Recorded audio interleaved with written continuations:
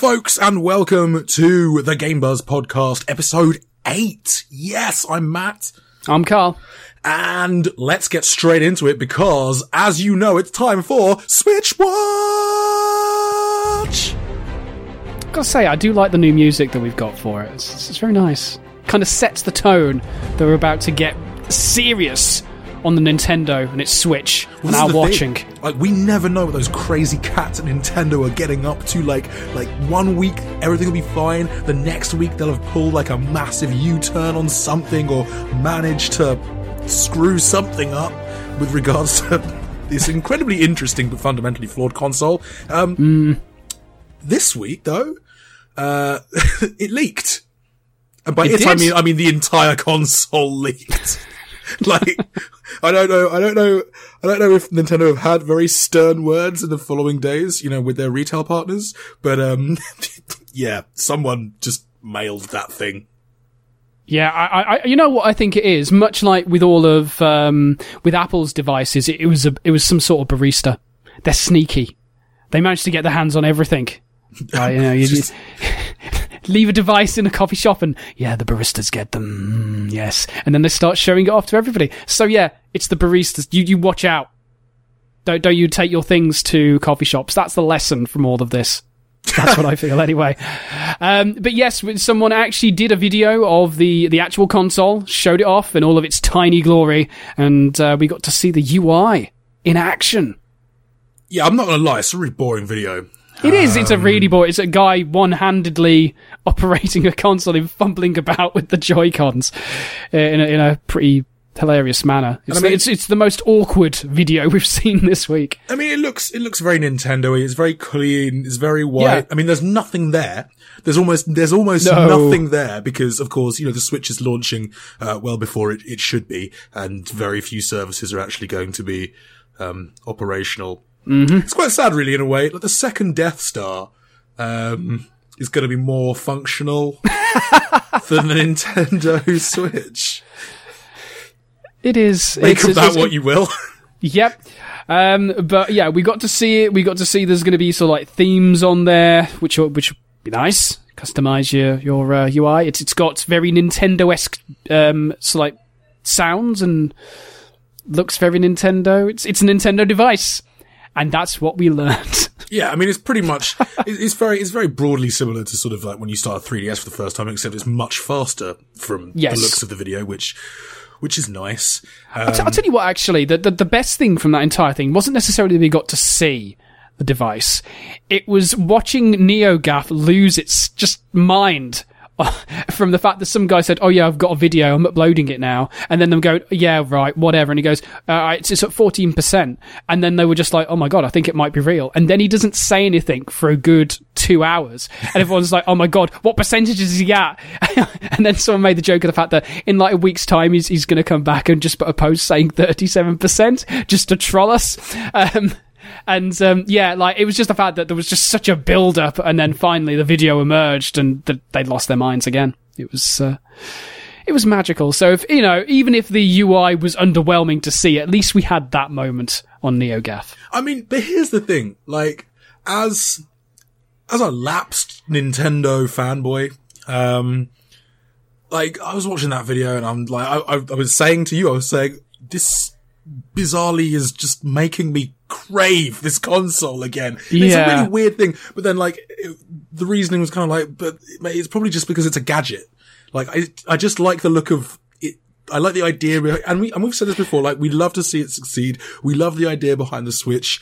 Like I think that more than anything else is the thing that like gets me excited. And but I think if were I to actually buy it, I just don't think I'd get the use of it out of it at this time for the 300 quid that I'd spend. Yeah, when you were saying that you hardly have any time to play anything else. So if a new device came into the mix, what the hell would you do? Exactly. There's just not enough time. But we're approaching the March Madness, which means we're getting all the other games as well. So it's like, yeah, oh God. March. I think this is it. Like March is just going to be so crazy that it's difficult It's the new November. It is this year. This year it is. I think it's a really interesting time. We've said this before. It's a really interesting time for Nintendo to be releasing this console.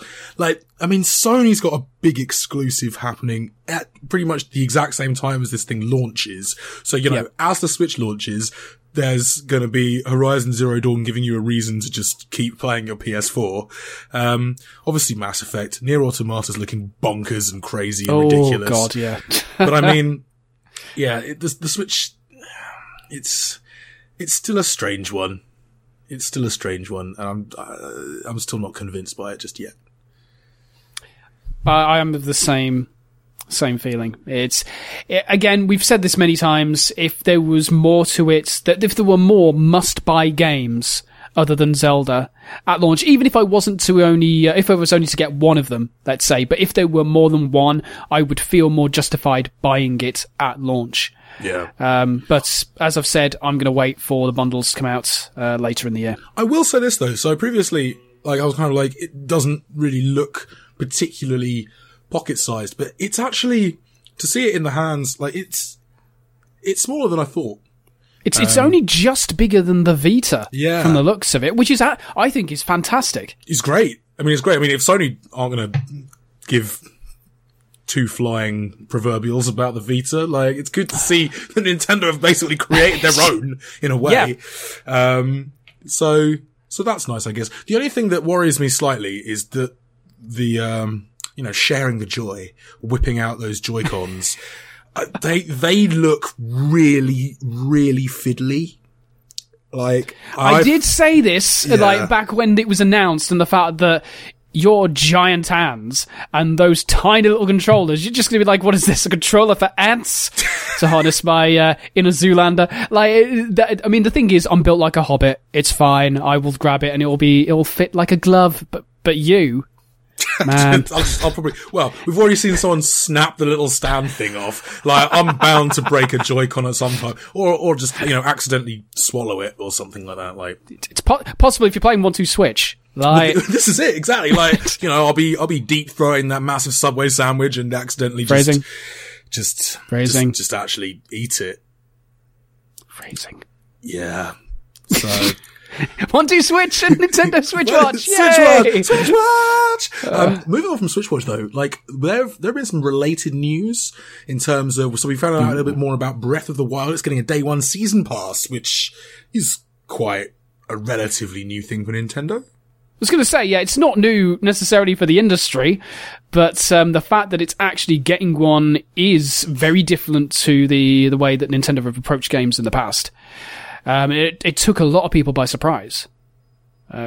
Whether that's whether people have been justified in their anger towards it is up for debate, though. I mean, Matt, what's your feelings on the fact that it's going to have a season pass? So this got posted on VG247, and I really like the first kind of comment on it, which is just, welcome back to modern day AAA development, Nintendo. You've been gone a while. And it's kind of like, in amongst all the bonkers, bizarre, ridiculous, nonsensical things around, like the Wii U, it's really interesting that Nintendo just we've never done that before, but everyone else seems to be doing it. Let's do an expansion pass! Yeah! And I mean, it's the first of its kind for a mainline Zelda game. It's been priced around 20 quid, here's the thing. Whenever people announce these things before the game is even out, you gotta be skeptical, because you have literally no idea what's going to be in there. And Nintendo has said, whenever you buy the pass, you'll receive 3 treasure chests, one of which will contain a shirt for Link with the Nintendo Switch logo on it, which is like, hang on, if you're playing this, you've probably already bought the Switch. Do you really need to be advertising? No, that'll be for Nintendo Wii players to remind them that they should be playing it on the better console. That's or the console that's not dead. That's probably why. Which is kind of sick, really. Apparently the other 2 chests will contain quote unquote useful items, and there'll be 2 slices of DLC as well. Hard mode, Cave of Trials challenge, and some map features. But outside of that, they haven't really mentioned anything. And this is the thing, like we've said, additional challenges, they've said, yeah. We've been saying this for years. Like, just don't put down any money for anything like this until you know exactly what's inside and whether or not it's worth that price. Absolutely. But I think it makes sense. I think it makes sense for Nintendo. Like, you need to give people reasons to come back to your games. And Nintendo, outside of kind of their titles that have been deliberately geared towards, multiplayer stuff, they haven't necessarily always been the best in terms of replayability. No. But I think this makes perfect sense. And I think Zelda's a great IP to have additional content. And I know people are getting slightly cross, but I don't really get why. Yeah, it's a weird one, isn't it? Because on one hand, let's not forget that Nintendo games have always cost more than any other console, generally speaking. Like, we had that joke back in the day when the DS, the original DS, was still kind of king in terms of handhelds, and the fact that, like, Mario Kart and all the Mario games were still well over 30 quid, and we're like, they must, like, encase these games in gold or something like that for them to retain their value so well. And that's still going to be the case with the Switch, I feel. And so it was never going to be necessarily cheap, but I think the reason why people are getting angry about it, and we'll get onto why it's unnecessary in a second, is the fact that they know that they're a hardcore fan, they're going to have to buy it, and so it's another 20 quid on the 50 quid or 60 quid that they're going to be spending to get the game. And I can understand, oh man, I'm paying £50, why do I pay another 20? Because Nintendo need to keep making money. This is why. Yeah. And the fact that it's optional as well. Like, you don't have to buy the hard mode. It is there if you want something extra for when you've beaten the game already. So if you want more from it, then you will get more if you pay the money. And if you don't, or if you want to move on to a different game, then don't buy it. So I think so the hard mode, I think the hard mode's a little bit cheeky. It's like, I think there's an argument to be a little bit cross about that. Like, why isn't that just included? Because it doesn't seem like extra content. Like, it's just like, it's going to add a hard mode. Yeah, it depends on what they're doing with it. Like, if it's kind of like adding sort of like super duper bosses with new abilities and rock music, then that's fine. I have a feeling that's not Oh my be god, the case. hard mode developed by Platinum. Yeah, I have a strong feeling that's not going to be the case. But it would be amazing if it was. It would. I also think that in typical Nintendo fashion, they've screwed themselves here just with the timing of the announcement, because it's so much more palatable if you just say, if you save this announcement for launch. I think, so we've spoken in the past about day one DLC and the idea that there's a team skimming stuff off the top. Like Capcom have been guilty of this in the past. But this concept that devs sometimes hold stuff back, or publishers hold stuff back for DLC or cut it out of the main game. That's what people really, that's what really gets people's goats. That's what people really, really don't like to see. People, companies skimming off the top, basically skimming content off the top to make more money. Yes. That fails to take into account that games usually go gold, a few weeks at least before launch. And it also fails to take into consideration that by and large, most of the development team will have finished a month or two ahead of launch. So, there's an opportunity for other teams to sort of start working on extra content as well. Yeah. But we really don't know what the case is here. And to your point, I think the key point here is that it's optional. I think regarding the mode, that's a little bit annoying. But again, I think you've got to see the whole package. Like, you can't make a judgment call on season passes or DLC until you've seen the whole package. And to be fair to Nintendo, the Mario Kart 8 one, the DLC for that, the season pass package for that was actually really good. Yeah. Really good. And they allowed for, and they gave people the choice. You could buy the season pass, you could buy things individually, which I really, really hope they also do with this. But we'll have to wait and see Yeah. Plus, if you don't want to buy it, you're like, I'm paying for hard mode now, I'm not going to bother. Then, here's my tip. Play through Zelda with the weakest weapon in the game, or with his fists. Or blindfolded. Just punch everything to death. Yeah, or there you go. Make your own hard mode. Save yourself the money and give yourself all of the prestige for beating it with a handicap. There we go. Exactly. That's our top tip for the week. Go out, buy a massive tub of Vaseline.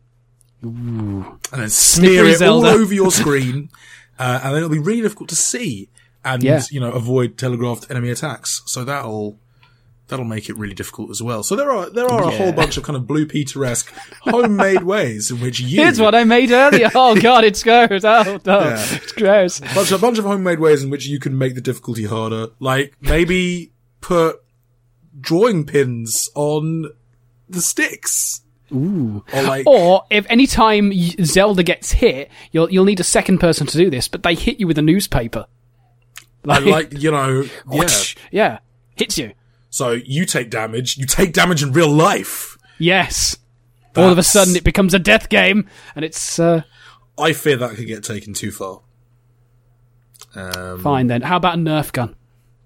Yeah, Nerf guns. Automatically set up so that when you get hit, it fires at you. Bring back and you've Nerf got different guns. Nerf guns.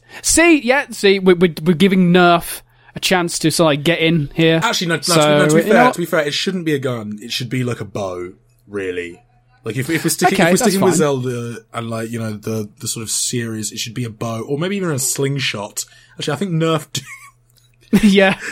But it would have to be different ones, and it would have to also be auto-loading. And if it was a big boss, you'd have to have... Do you remember the joke thing they did, which was the Nerf nuke? Yes. So, like, if a boss comes along and just stomps on you, the Nerf gun fires a Nerf nuke at you, and just the Nerf pellets just go everywhere and ruins everything. So what we've done here, as it would in game, is we've actually created an amazing business partnership opportunity between Nintendo and Nerf. So if reps from either company are listening, just get in touch, because our blue sky thinking is infallible, and we will be the middlemen. Always pays dividends. It does. We haven't had a single terrible idea yet. We haven't had a single failed business venture yet. That is true. That is 100% true. Technically, none of our ideas have lost us money. Oh yeah. I mean, they also don't exist, but that's. So yes, Zelda's getting a day one season pass. Let us know what you think about that in the comments, because it's going to be interesting to see. Like, I do think, based on some of the information that's come out, maybe there's a case to be a little bit wary. Certainly wary. But it's optional, so take it or leave it, folks. Take it or leave it. Hopefully Nintendo will make it an essential package that. Or show that it is going to be the money, but don't stop being vague. Definitely don't slap any money down until you know what you're getting. That's consumer operating 101. There's been a little bit of another sort of Zelda-y tidbit this week. Speaking with Game Informer, Zelda series producer Eiji Aonuma talked about the possibility that we might see a new 2D experience, which could be quite cool. Because, I mean, A Link Between Worlds was freaking rad. I heard very good things. I didn't play it, but I heard very, very good things about it. And people are still up for that kind of thing. We've seen it with the roguelikes of the last few years on PC. People love that 2D aesthetic. So for Zelda to go back to that original design, people lap it up absolutely. I think as well, like, Nintendo themselves, I mean, their online service, sort of game distribution as part of that paid service, when it eventually fully launches, is obviously trading a lot on nostalgia, on, the gems of the past. But we see this on Steam all the time. We've seen it as well on the kind of the indie digital store, the console digital stores as well, with some indie titles. There are still a whole bunch of people out there who love retro-flavored games that hark back to the glory days of, the Genesis, the Mega Drive, the N60, the SNES, the heyday of Sega and Nintendo, back when Sega was still making consoles, and Nintendo and Sega were locked in that mortal struggle for console supremacy. So I think, Nintendo, I think a new 2D Zelda would actually get lapped up. People would absolutely love it. It'd be interesting to see the pricing on it. Well, yeah. Because I don't think it would command 50 quid, but that's, again, that could be a really cool thing for Nintendo to do. It wouldn't necessarily cost a huge amount because you wouldn't be paying like shitloads for expensive 3D graphics. And it could be a really nice way to both tap into that nostalgia while also creating something brand new. Which is basically what A Link Between Worlds did. Yeah, exactly. So if they can find that right balance, then 100%, I think that's a fantastic idea. Yeah, I mean, I guess it's just trying to, because Nintendo liked to innovate, and you had that very sort of flat, some sort of mechanism in A Link Between Worlds where you became basically a wall art. So yeah, it would take sort of an inventive mechanism to make that worthwhile. I don't think they just do a straight 2D world, but yeah, it could be interesting, and that again would provide a really good argument for actually getting it, like getting that console. Please give me more reasons to own this, Nintendo. Please. That's what we want. That's what we want. Moving on from the Switch, we need to talk about another area where Nintendo actually dominated last year, mobile. I mean, they didn't really make any money off of it, but Niantic's Pokemon Go was very much it was just a global phenomenon, and now we're getting Gen 2 Pokemon. Woo! Yeah, they're here. They are finally here. They're in game.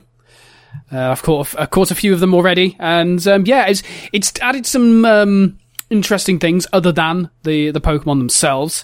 We've now got genders for each of them now, so yes, I don't know whether that means that breeding will eventually be coming in as part of the next update, but yes, so we've now got male and female Pikachus and everything else. We've also, this is the other one, they've now added in the ability to properly customize your avatar so that you can have different clothing, but of course you have to spend the Pokemon coins to be able to buy interesting hats and things like that, which is interesting because I know a few people who have had some of the things that they've picked taken away from them and put behind a paywall. Great. Which is not cool, really. But I mean, it's one way to encourage people to spend, because people like to look awesome. They do. I actually don't mind. So I really, really don't mind when it comes to kind of mobile games that monetize customization. Like cosmetics, I think cosmetic customization. Like, I think that's okay, especially for something in a series as beloved as Pokemon. Yes. So if you're going to take it seriously, then yeah, spend £10 worth on credit and then get yourself a pimping hat. So my question as a lapsed Pokemon Go players, because this is the thing. I think a lot of people got very, very invested in the game very early on. Yes. And like, you know, it was the hype was rolling, it was snowballing, it reached critical mass. And then I think once the hype, once the sort of the quick peak fell away, I think one of the biggest criticisms of it was that it just wasn't a particularly good game. And that was how it was at the beginning, frankly. Yeah, and a lot of people kind of fell off. So my question as a lapsed player, because I haven't gone back to it, but you just mentioned that you've been catching some Gen 2 stuff. Like, is it worth coming back in? No, not much has changed. Frankly, you've got the new Pokemon to catch, so if you're one of those people who is a completist, then yes, you'll want to get them again. But the game is still effectively the same, apart from a few things, such as the fact that you've got new berries that change the way in terms of trying to catch Pokemon. Some of them like dodge in completely different ways, so it's not that they jump up and down. Some of them sort of like dart all over the screen now, but it's still the same game. They still haven't added in trading. They still haven't added in like the ability to do proper player versus player stuff.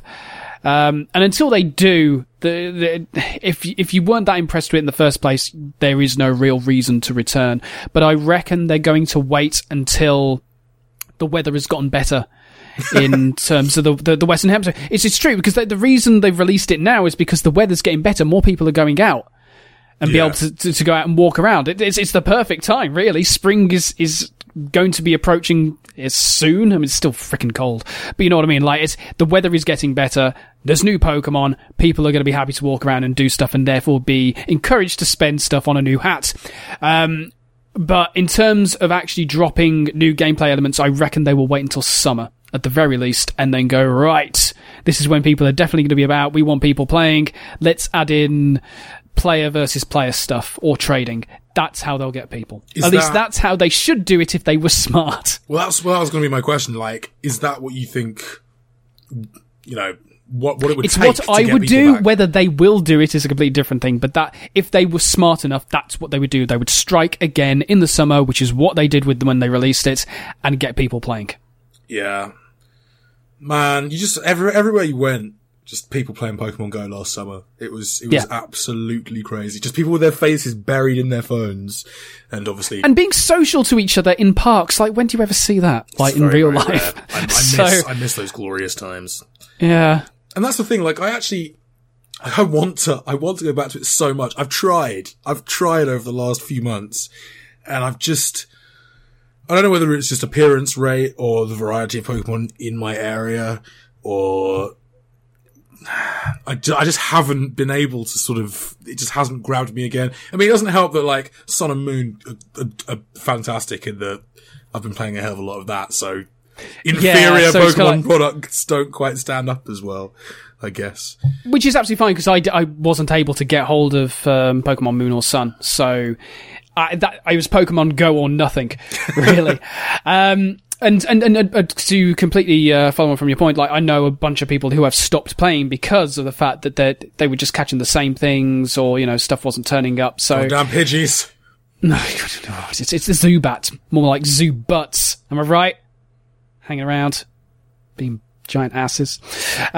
See, it worked. I think I kind of, you know, rescued that one, I think. Anyway, like, I completely understand. Boo. And, I completely understand people falling away from it, because it wasn't a particularly good game. It still isn't. But if Niantic have been smart and have used the time where they have been what's the word I'm looking for? They should have been better in terms of their communication. They should have been either saying we're working on stuff, or delivering stuff a bit more quicker. Just little bits and pieces to make the game better. Because the radar is still awful. Still just absolutely terrible. But yeah, we're going to see, aren't we? Like, in terms of, I feel, I've said what I feel they should do. Whether they will do it, who knows? Who knows? One to keep an eye on. Right, let's get away from Nintendo. We talked about Nintendo a lot. Let's move on from Nintendo. Let's move to Sony. Sony, because Sony have done something this week. They've announced that they're discontinuing PlayStation Now on PS3, on Vita, and a number of TV models as well. And sort of by, I think it's mid-August, PS Now users will no longer be able to access the service on, PS3, Vita, and PlayStation TV, as well as a whole bunch of Bravia models, Blu-ray players, Samsung TVs, and so on. In a bid, they say, to essentially focus on PS4 and Windows PC. I think this is a bit controversial, to be honest. I would agree with you. I mean, the thing is, this is a huge, from what I've seen in the comments as well, a lot of people agree with what I'm about to say. It's a huge kick in the teeth to Vita owners. Like, Sony are not doing anything really to push out new stuff on that. It's always ports. There's not really new stuff unless it's kind of like third-party JRPGs or basically NIS America. And it's such a shame because there are some really good games on there, but nobody wants to develop big-budget first-party titles because, well, the audience isn't apparently there. It is if they just gave it a damn chance. But the problem is that now that they're giving it less of a reason to exist. Like, I know a number of people who would use PlayStation Now on the Vita because it's a really good service. It allows them to play PlayStation 3 games on the Vita. Like, that is a really good draw. I mean, PlayStation Now as a service, I don't use it, but I've heard that it isn't particularly great as it is, but having that functionality to play PS3 games on the Vita or on PlayStation TV is great. And now they're getting rid of that, and it's like, well, now you've got these devices that are even more pointless. And I don't understand it at all. Well, I think so. Other than the fact that they're going to, yes, okay, it might cut costs in terms of maintaining it for those systems, but even so. I mean, it'd be interesting to find out how much those costs actually were. But I think, I think from an understanding standpoint, I mean, the install base for Vita and for PlayStation TV, which was originally PlayStation Vita TV, yes, are both tiny. And I mean, Sony have half-heartedly tried to boost the install base from the TV standpoint at least, by slashing the price massively, trying to bundle it in with things, really, really hyping up the kind of PS4 remote play that you can do via it. And obviously you can do that, via the Vita as well. But I think this is just the final nail in a coffin that they've been building for some time. Like, when they pulled Final Fantasy Type 0 and made that a PS4 release rather than, because it was going to be geared towards Vita, and they made that a PS4 release, taking away another unique IP that could have been used really nicely to push that console. I think that was another big thing. Like, they're just, as you say, there aren't any updates for it. There are barely any titles for it. And it's sad. I think to us, it's particularly sad because both you and I absolutely love that console. I love my Persona machine. It's great. Like, it's basically all I play on it, the Persona. But you can't, in a way, when you look at it from a analytical and a business point of view, you can't disagree with it, really. No. PS4 is where it's at. It is, but it's still really disheartening that they are turning their back on the people that put their faith in a device that had so much potential and just was never realised. Yeah, and I think it's doubly sad as well because, like, PlayStation Now gives the Vita life to a certain extent. It turns it into a JRPG and retro console, basically. Yes. But that's fine. Yes, I know, PlayStation Now is not the most robust service out there. But it's still usable, just about. It's still playable. You can still have fun with it. And the USP of being able to play those games on the go is really good. Like, it's something that people actively want. Unfortunately, just Sony haven't really provided other reasons for owning the console. And I think it's just sad more than anything else. It's understandable, but it really is sad because the Vita was something I think we all wanted to see succeed. Not just because we all bought one. Yeah, not just because of that, but because we don't like seeing things fail. Exactly. Really. Exactly. We like gadgets. We like to see them win. Mm-hmm. But hey, what we're trying to say is that if you are a PlayStation Now user that primarily uses a Vita, enjoy the next 6 months while you can. Yeah. I mean, PlayStation Now as a service, though, I mean, we're saying on this, but PlayStation Now as a service, and you said it previously, you don't use it. I have no interest in using it. It doesn't seem No, I robust still have enough. a PlayStation 3.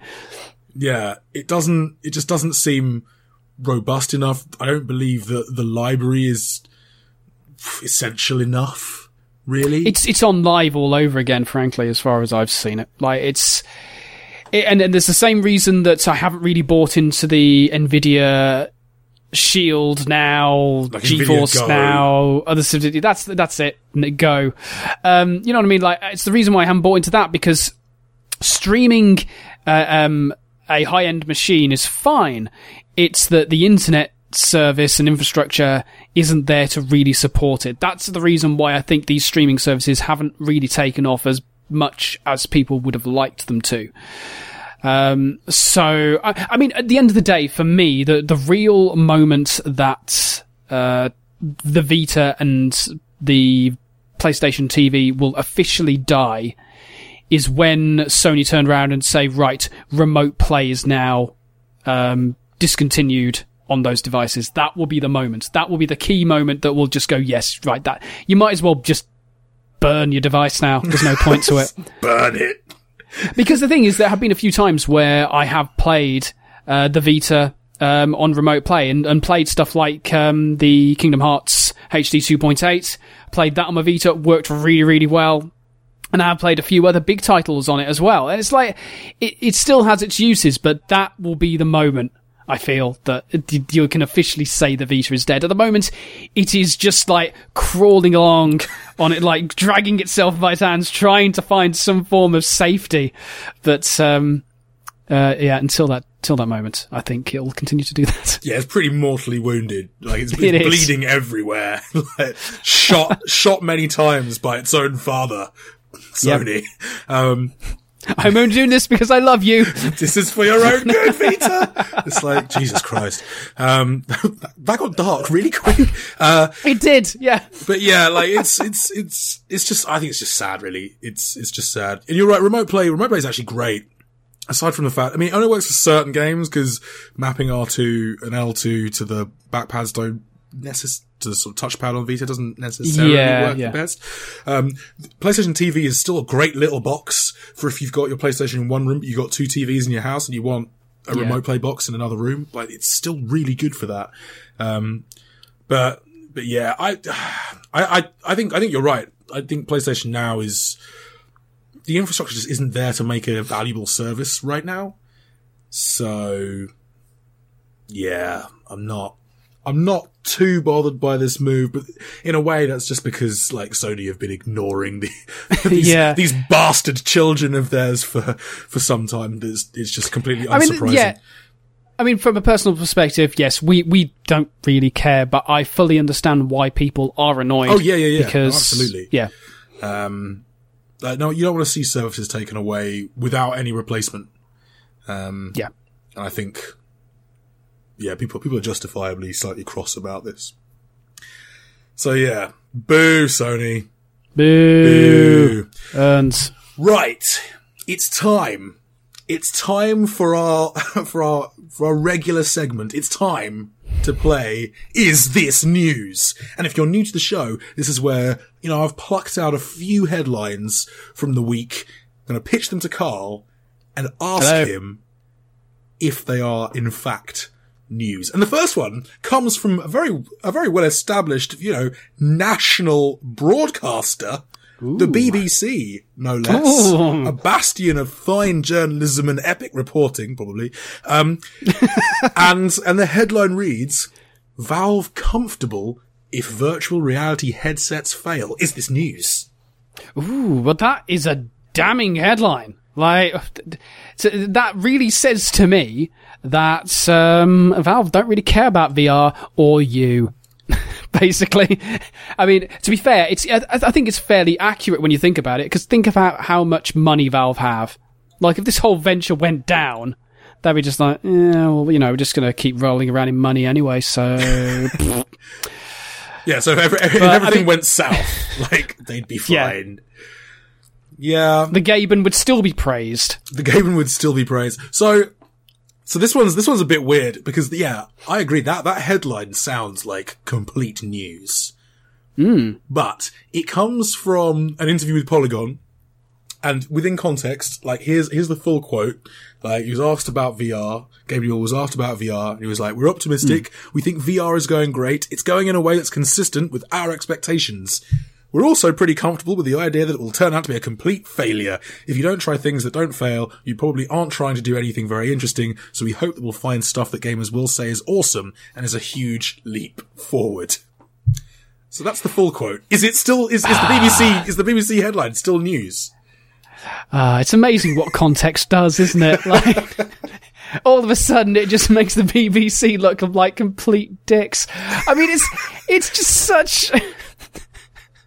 It's such a huge turnaround, isn't it? Like, all of a sudden, it goes from being a reasonable assessment of how they should approach VR and the fact that, as I said earlier, they have all the money, and are willing to do experimental things, and being basically turning that into, we don't care, what up? Yeah, we don't care if it fails. We don't care if it all implodes. Like, that isn't what he was putting across at all. It was like, you have to take risks. Like, if you don't take the risks, you're not even going to create you're not going to be able to create anything good. And the BBC have just completely turned that on its head. It's staggering. No. It's staggering, isn't it? Like, so earlier in the interview, like, Polygon are talking about the 1,300 VR apps on Steam, but that, you know, a lot of apps are making seriously insignificant revenues and sort of that sort of things. But I think the real story here is that it's not Valve says they're comfortable with the idea of VR failing. It's just like, Valve don't put all their eggs in one basket, which is not news. It isn't news. It's just, Beeb, what are you doing? Like, they double down on it as well, because like the first sentence of the article is, VR headset developer Valve is comfortable with the idea that the technology could turn out to be a complete failure. And it's just like, oh, come on. Come on. It's just like, oh god. As if it's suggesting that even the most pioneering minds behind this sort of VR movement are comfortable with think that it's going to be a complete failure, which is actually not what's at all. It's not what Newell is saying at all. And then, I mean, later on in the article, people do say, you know, Mr. Newell said so far interest in the technology was in line with expectations, but come on, like. Come on, BBC, you're better than this clickbait bullshit. Come on. You can do this. I believe in you. Yes, do better next time. Yes, right. Jesus Christ, show you working out. No, so yes, initially looks like news. Unfortunately, no. Agreed? Boo. I fully agree. No. Right. It gets a no from me. Not news. Not news. False news. False news. Ish. Boo. Okay, so second headline comes from the Microsoft blog. And it's a quote from Phil Spencer. 2017 is going to be an incredible year for Xbox One and Windows 10 gamers. Is this news? Well, I mean, first of all, it's coming from Microsoft's blog.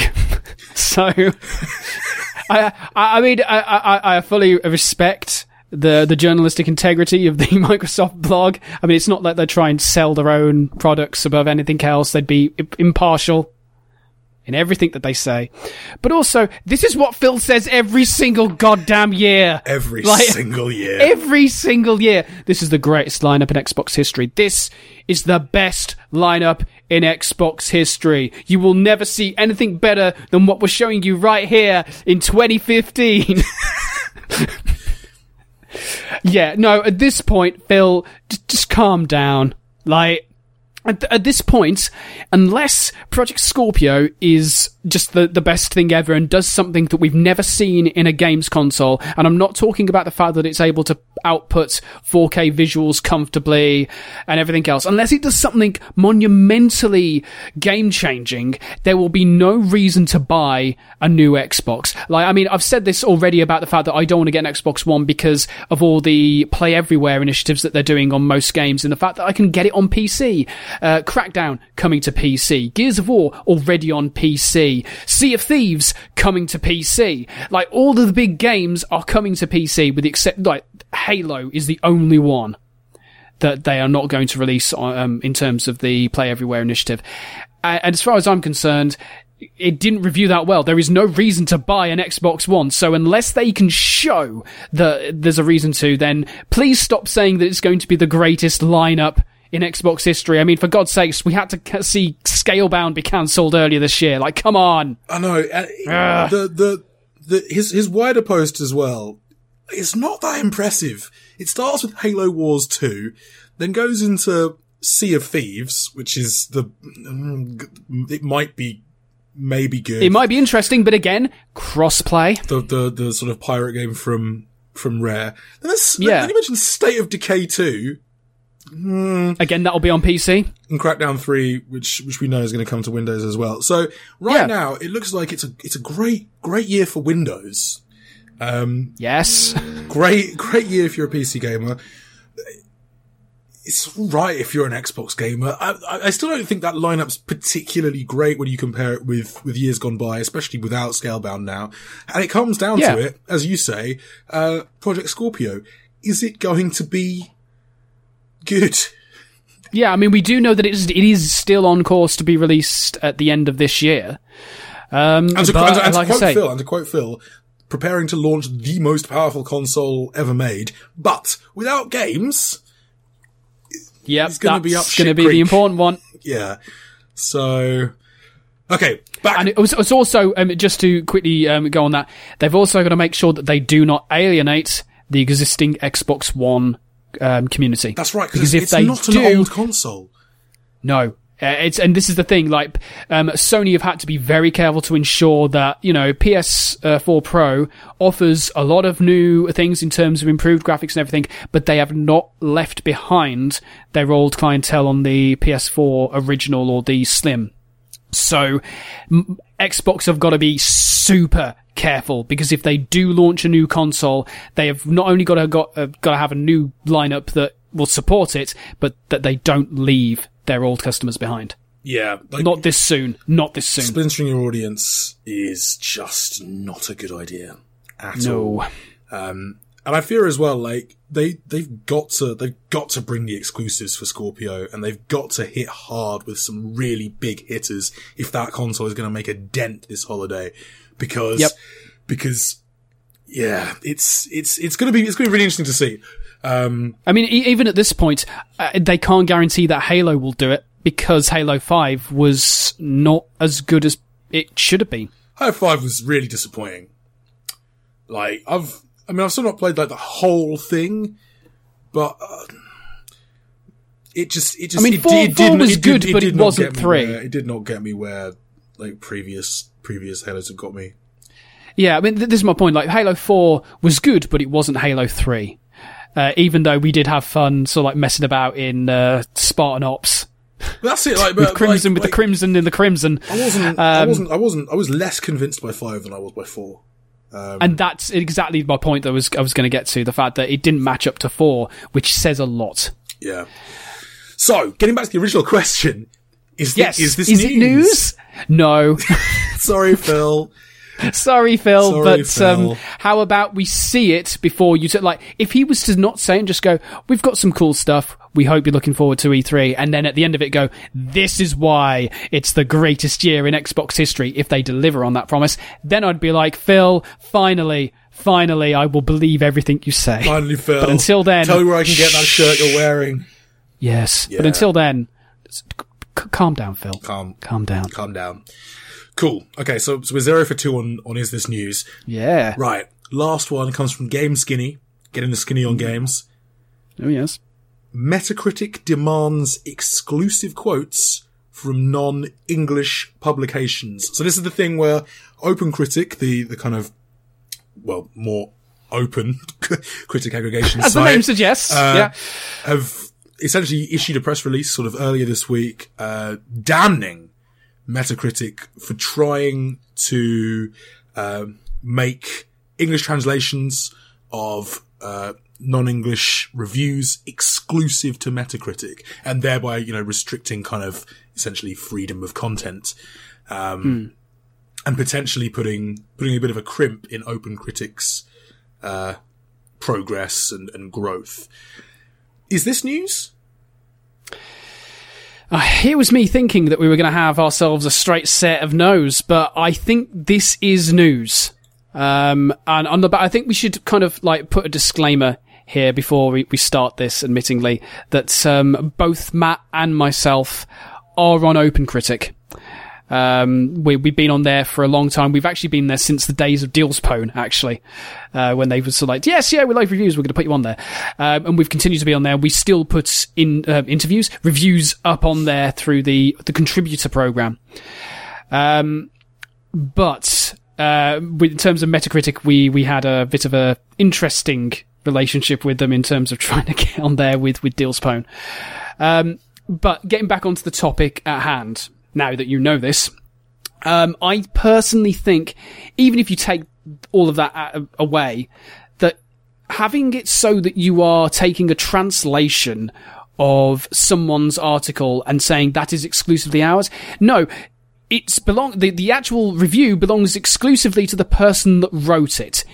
If you want to take a quote, a quote cannot be made exclusive at all. And I think the fact that they're turning around to foreign publications, some of which, and I'm not to be too mean, but they may not necessarily find that if English isn't their first language, they may find the wording confusing or whatever. For them to turn around and say, "Oh yes, it has to be exclusive to us," I think is just absolutely poor form. Absolutely uncalled for and just ridiculous, and I don't understand how they think they're going to be able to get away with it or enforce it. It really angers me to a point. It's a really curious thing, because this is the thing. Metacritic has always been quite secretive about everything, really, about its algorithms, about its inclusion processes. Back when we were at Dealspoon, it all ran through one guy.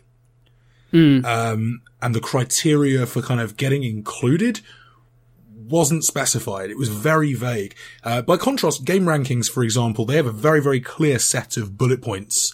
And as regards OpenCritic, certainly for the contributor program, they have, again, a set of guidelines that you have to have fulfilled before you can even kind of be considered necessarily, and then you enter into an open dialogue. But Metacritic has always been very, very vague. And the industry reliance on Metacritic, the fact that we have, like bonuses for studios baked into, like cumulative metascores aggregated metascores is really kind of dubious. I like this purely because it looks like serious competition. This looks like a dick move from Metacritic to block serious competition, and that's healthy. It's not the first time either. I just want to make the point. This is also in the press release from OpenCritic. The fact that they were Metacritic were caught out last year using OpenCritic's listings to add links to their own system. Yeah. Basically, OpenCritic have a very unique way of kind of like capitalizing certain bits in links so that they know if people have taken their, like basically just copied and pasted the link directly from their site. Because they can basically do a search for that specific string and it will get picked up. And Metacritic they hadn't altered anything. They just basically just copied and pasted the link direct from OpenCritic. And that just showed that they think that OpenCritic in terms of games is a better system and that they've got it down. And OpenCritic did respond basically saying, we think it's terrible. We've told them that they need to take it down, and OpenCritic openly ignored them. This latest move to say, in terms of games, foreign publications must provide exclusive translations for us, I think is again showing that they feel threatened because, of course, OpenCritic in the last couple of months have opened up their doors to foreign publications. Well, non-speaking, English-speaking publications. Yeah. So, yes, this is clearly a move of them feeling threatened. And I personally think if the industry had any backbone, they'd turn around and go, well, fine, I don't really care. I don't care about Metacritic. I don't think that these systems are particularly that great. I think that it's just not particularly well laid out or anything else. The fact that you can't do half the stuff you can on OpenCritic, and the fact that you can remove publications you don't like, I love that, because there are certain publications that I just think that in terms of their reviews, I don't agree with anything they say. Which is fine because it's all opinion. And so when I want to make an opinion, I want to have sort of like a more balanced thing. So I just remove the ones that I think are idiots. That's fine. It's my personal taste. It's my personal choice. So in that regard, OpenCritic seems the better thing. And I think Metacritic are finally starting to see that. Yeah, so I mean, one of the advantages of OpenCritic, as you say, is, so one, their practices are more transparent than Metacritic's. It's all in the name. Open. Yep. And two, as you say, even when you're presented with that large pool of kind of elite publications and then contributors as well, you can basically create your own kind of review playlists out of your favorite sites and favorite critics and customize the entire experience to suit, the people you respect, the people you like, and all that jazz. So you'll invariably have the total thing on the game pages, but then you can make your own kind of favorites list, from the pool of critics there. I absolutely love that. But for this, I think it's unfortunate news, but I agree. I do think this is slightly news, if only because it shows Metacritic worried. And they should be. I think I would like to see them open up and become a little bit more transparent with their systems. I think they've been complacent for a long time. Metacritic hasn't really evolved, hasn't really changed. And this is why OpenCritic started and was crowdfunded in the first place, to give people, an opportunity, or to give people an aggregation hub, for quality criticism that was customizable and personalizable to people's tastes. But also to provide something a little bit more open, a little bit more transparent. And that helps everyone, I think. It helps critics, it helps sites, it helps developers and publishers as well. The fact that you are also in control of your scoring system in relation to the site, which is something that Metacritic hasn't done in the past. Yes, absolutely. Is crucial. So you have complete control over how your reviews are basically interpreted by OpenCritic's algorithms and aggregation kind of tools. So I love this from a competition standpoint. I think it's a little bit unfortunate that Metacritic are doing this rather than looking to improve their own service. But it's definitely going to be interesting to see how this develops. It's certainly going to be interesting to see, what Metacritic try and do next, basically. Are they going to improve, or are they going to continue kind of, the thing is that ultimately, this is just one of the things that Metacritic look at. I mean, it's not just games. They do films. They do music. It's if the whole games thing kind of goes kaput for them, that they'll still have other things to use.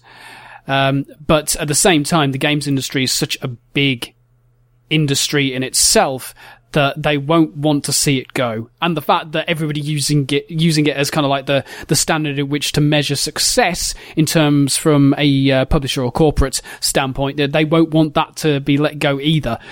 But you're right. If they were smart about it, they'd come up with reasons why people should use the system, as opposed to almost kind of threaten people. It's just stupid. Just stupid. But it is news. Stupid.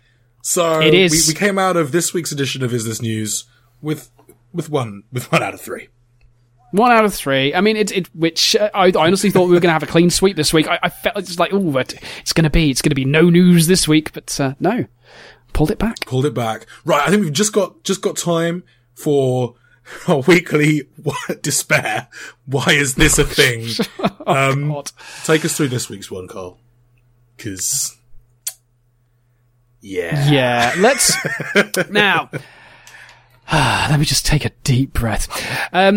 Apocalypse Now, the infamous film, was recently given a Kickstarter that some people wanted to make a game version of it that would be deeply psychological, is in their own words, and effectively they wanted $900,000 to make this game that would match up to this epic film. And after 3 weeks, it only amassed $173,000. Now, the main reason for this is that they didn't really show anything in the Kickstarter campaign at all. Nothing in the video, no real screenshots, no real gameplay. It was just them basically saying, this is what we want to make. Kind of taking the Double Fine approach, but without the proven track record of being able to make games behind it. Anyway, since then, they've decided, right, well, the Kickstarter's finished. So what they've done instead is that they've now created the website apocalypsenow.com. And what they've done is that they've set up their own crowdfunding setup on there and are now looking to raise, instead of the $90,000 that they couldn't even amass, they got 20% of that total. They've decided that they're going to go with a far more realistic total of $5 million.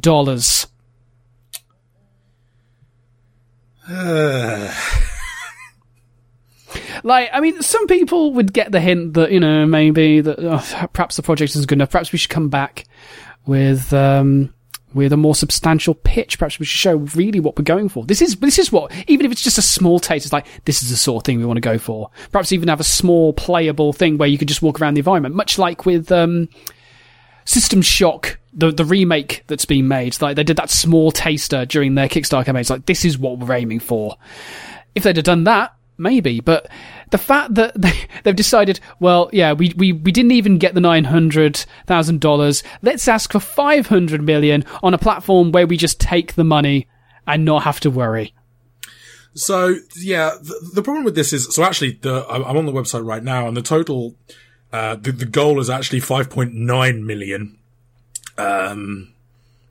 Great.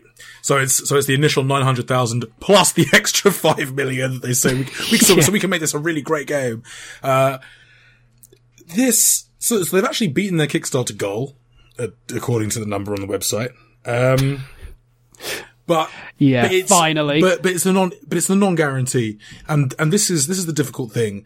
So if you are doing a Kickstarter project, you will only get the money if your project is fully funded. And if it's not fully funded, then everyone gets their money back, basically.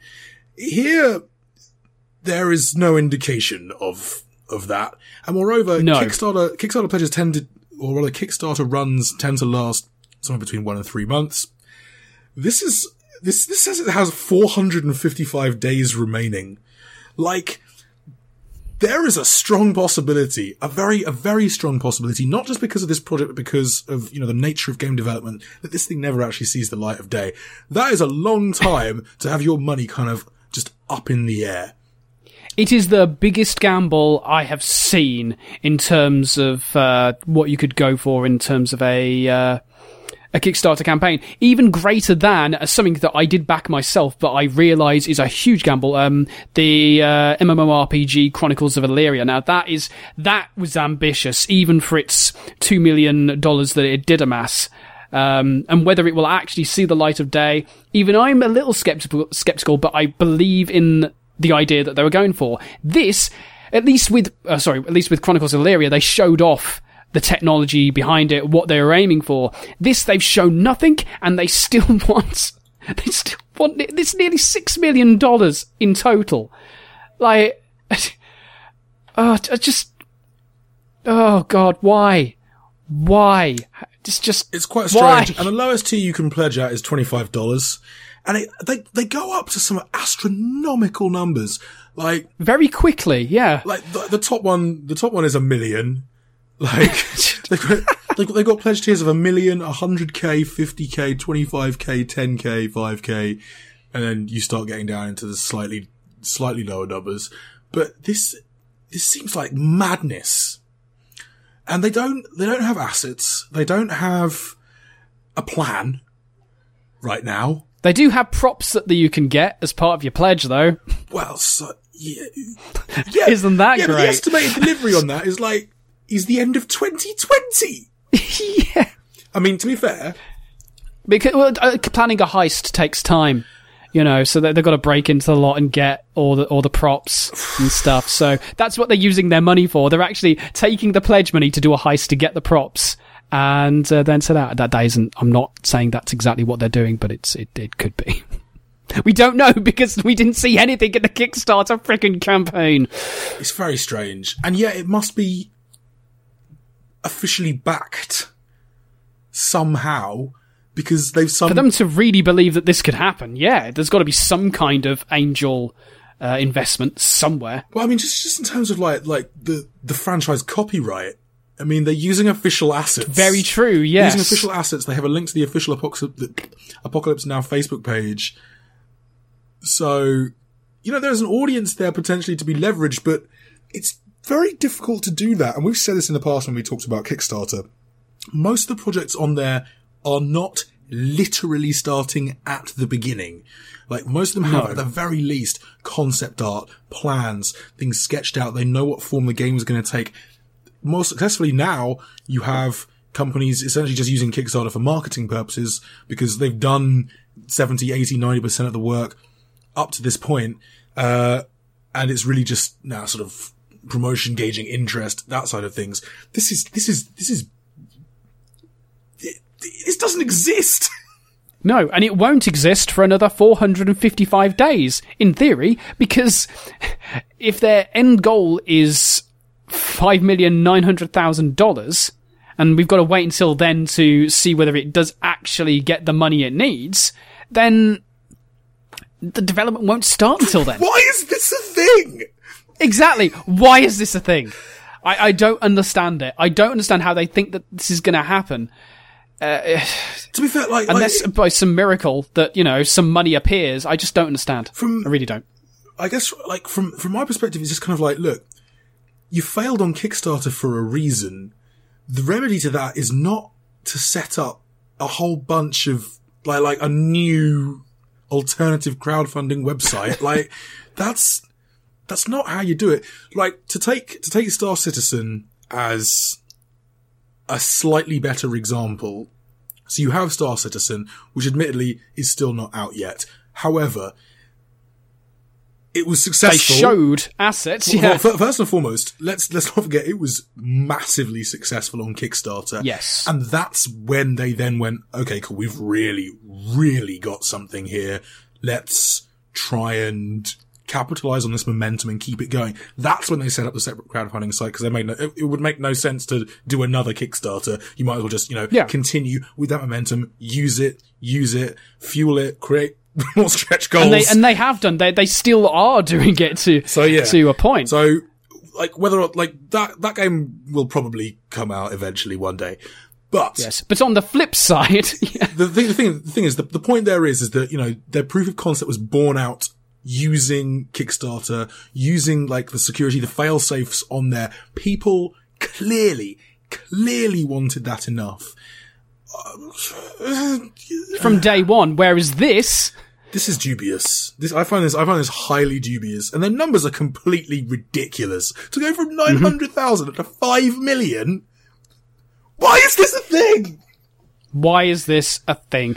I think in theory that they had someone who was a angel developer and basically said, right, if you can get £900,000 worth of pre-orders, I will give you the money because clearly the audience will be there and we will make the money back. That's what I think was happening. And when the Kickstarter founder was like, right, run your own. And so the person who originally set up the Kickstarter was like, you know what? Screw him. We'll just get all the money and then we won't need him. We'll show him. And now this is what we're left with. Just absolute madness. Much like Apocalypse Now. Yeah. So, why is this a thing? Because, oh God, my brain is melting. So I can't even say words anymore. There's one thing this game has going for it, and that's that Josh Sawyer, who is the design director at Obsidian and basically headed up Pillars of Eternity, and he's a lovely guy. I've been for a pint with him. He's just a fantastic person to talk to. If you're in any way kind of interested in RPGs, he's just a dude. He's fantastic. He's operating in an advisory capacity apparently in the area of gameplay design. That's great. And Josh is fantastic. It would be nice before slapping down any more money though to have a little look at what the hell this is even going to entail. Because yep. Yeah, nah. Just nah. No. Nah. Nah. It's a thing that I do not want to be associated or a part of. No.